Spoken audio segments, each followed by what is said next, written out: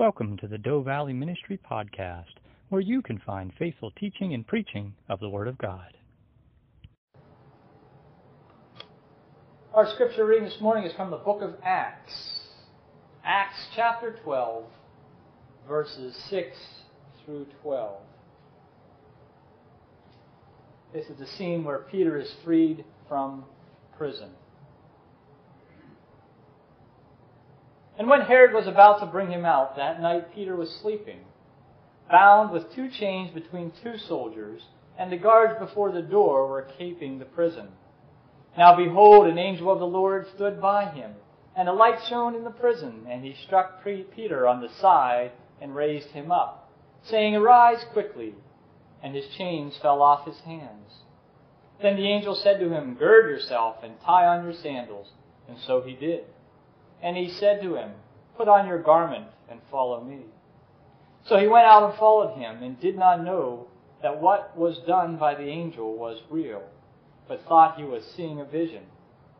When they were past the first and the second guard posts, they came to the iron gate that leads to the city, which opened to them of its own accord. And they went out and went down one street, and immediately the angel departed from him. And when Peter had come to himself, he said, "Now I know for certain that the Lord has sent his angel, and has delivered me from the hand of Herod, and from all the expectation of the Jewish people." So when he had considered this, he came to the house of Mary, the mother of John, whose surname was Mark, where many were gathered together praying.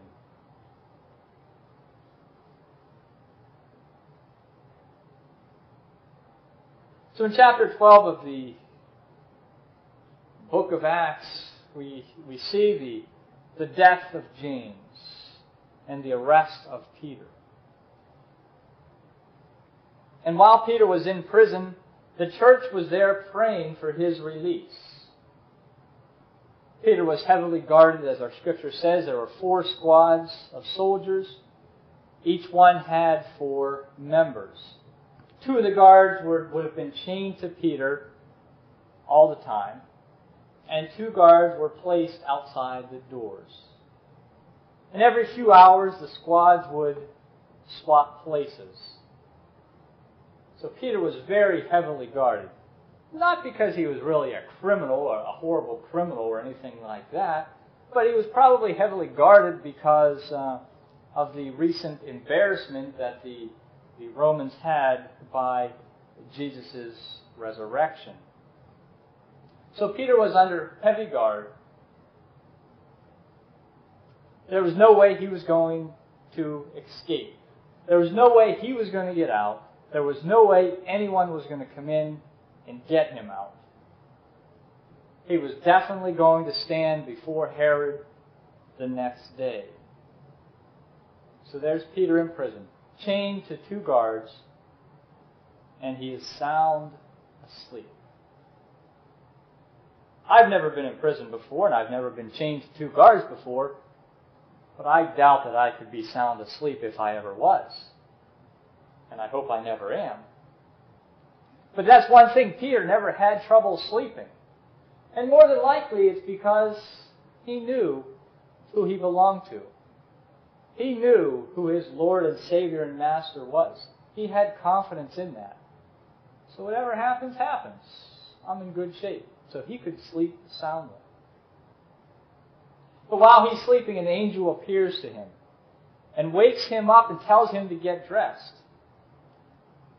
Peter thought it was a dream, so you know how dreams go. You just kind of get up and whatever you're wearing, you're wearing. Peter wouldn't have been wearing much, apparently, in the prison. So the angel had to tell him, get dressed. The angel leads him out past the guards. The shackles fall off him. Leads him out past the guards. They get to the gate. The gate opens, goes down a street, and the angel departs. Peter is free. Peter then realizes that this was not a dream. God had delivered him.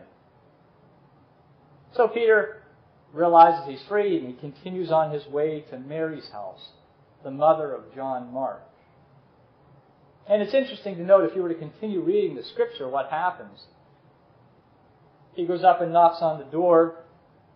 The church was gathered there, and they were praying for Peter. But when he shows up, the people don't believe it. The servant girl knocks on the door, hears Peter's voice, and runs back to tell everyone, it's Peter, it's Peter. And they don't believe it. But yet they're praying for his release. They're praying for his safety. We can take comfort in that, because here's the early church with all of its power, with all of its enthusiasm and energy, having first-hand knowledge and experience with the apostles, with Paul, with Jesus. They still had their troubles. They were praying, but didn't believe God would answer their prayer. Well, by now you're probably sitting there wondering, okay, it's a nice story, but what does this have to do with Mother's Day? And that's a good question, because most people skip over the mother in this passage. And that mother is Mary, the mother of John Mark. This is the only place in Scripture that we find her mentioned. One spot. But we can figure out a lot about her by this passage, as well as by the life of her son, Mark. Today, the body of Christ meets in a building like this that we call a church. But in the early days, the believers met in someone's house. The church met in someone's house. They didn't have these nice buildings like we do. So right away, the first thing we know about this woman is the fact that she's a believer. She's a member of the church. She's a member of the body of Christ. And she had the church meeting in her house. And since it's referred to as her house, she probably was a widow. Her husband probably died. But she also must have been relatively wealthy, because she had to have a house large enough to accommodate a group of people. And we know that she had a servant girl. That's who answered the door. So she must have been reasonably wealthy for the time. And she also must have been well known, because as soon as Peter is freed, he knows exactly where to head. He knows exactly where to go.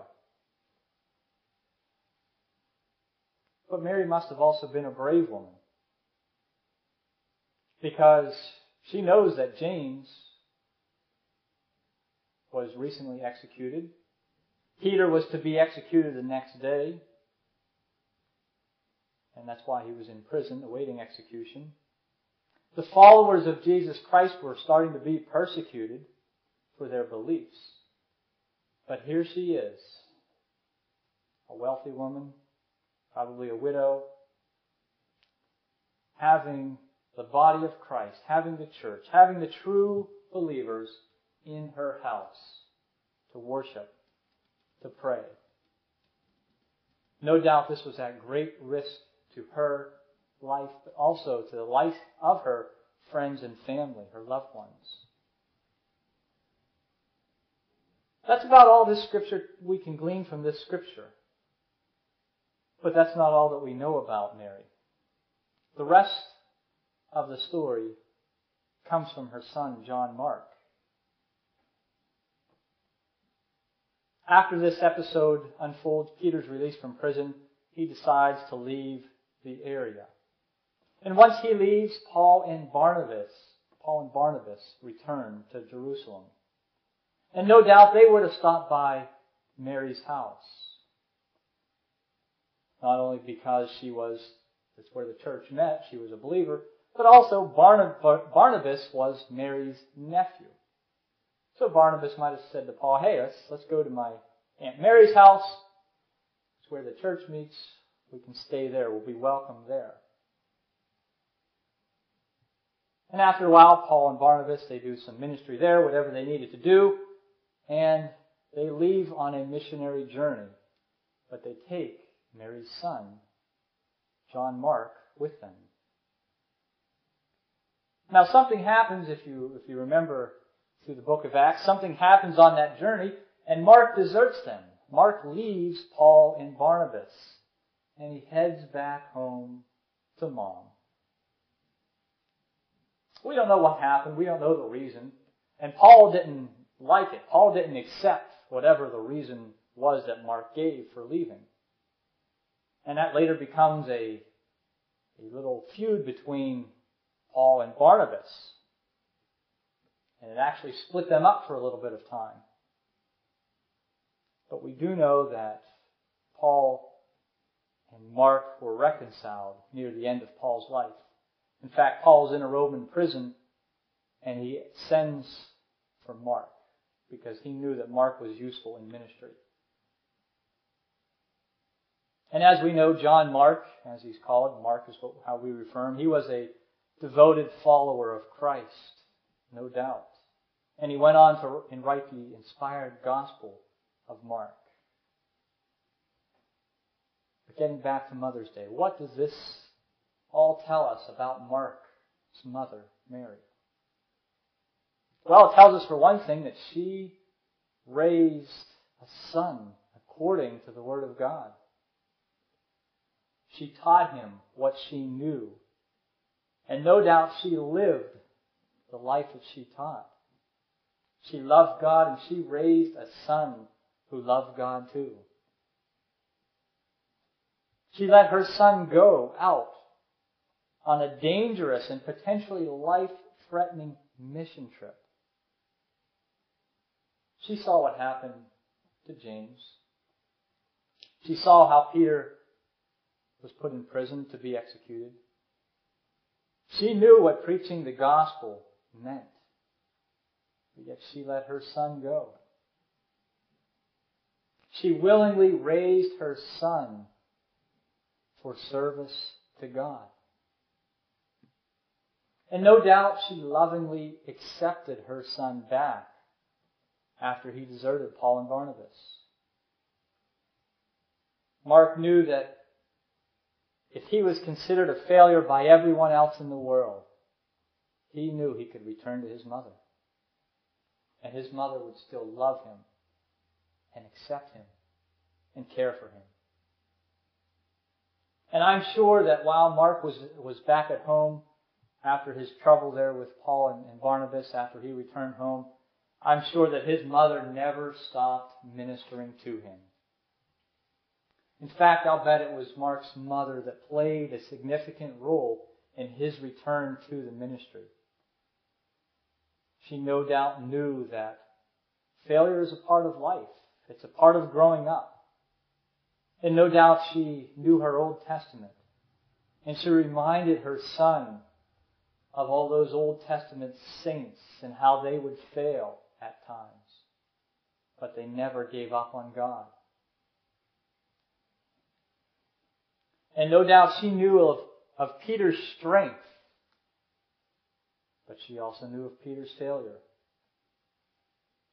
And that's kind of how she probably called for Peter or let Peter know that, hey, my son Mark here is having some trouble. He couldn't make it with Paul and Barnabas. Could you come and encourage him?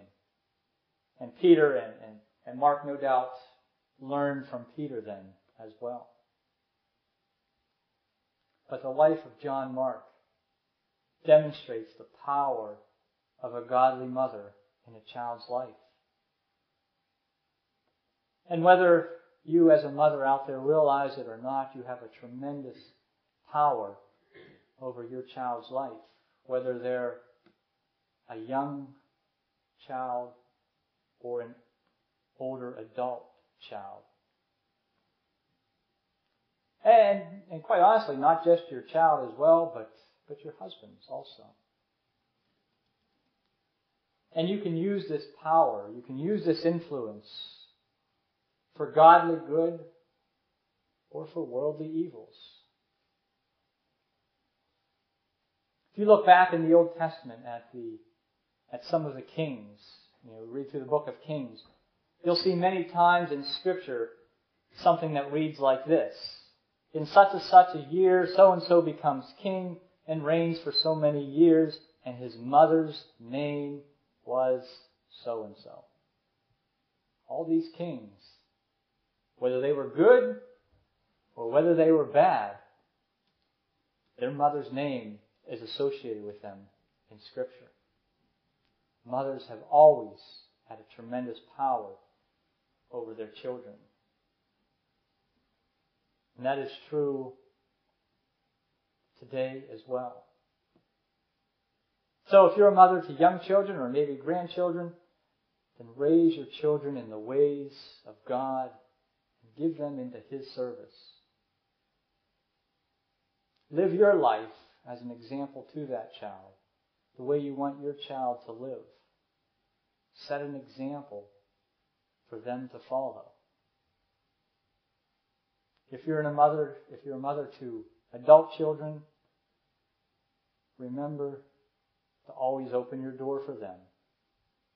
Allow them to come back to you when they fail, when they struggle, when they need something.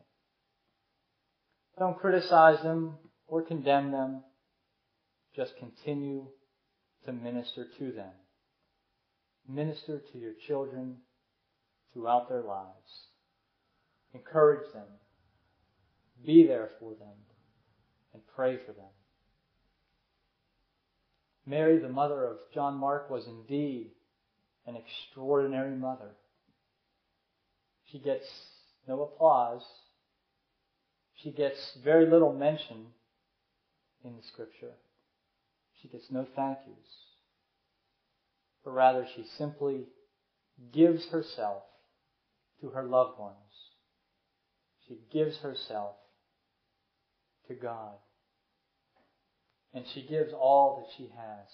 She gives the most precious gift she has, her Son. And that is what makes a mother extraordinary. We too can be like that. And no doubt some of us have had mothers like that. They've raised us according to the faith. They've nurtured us through our lives. When we struggled as children dealing with the issues of the day, but yet also we can still come home for a place to stay when needed. And that is an extraordinary mother. And it's sad to say, unfortunately, many people don't have that today. I'm fortunate I do. And from the praise earlier, it sounds like many of you had that throughout your life as well. Well, you're that for your children. But there are many people that do not have that mother today. And that's extremely unfortunate. Let us close with a word of prayer. Lord, we thank you for the mothers that we have. We thank you that you made them to be kind, compassionate, and nurturing to us. We thank you for the many lessons we have learned from them. We pray this morning for our mothers that are here. And we pray that they may see their children, grandchildren, and even great-grandchildren grow in the faith and raise them for your service, for your honor, and for your glory. Amen.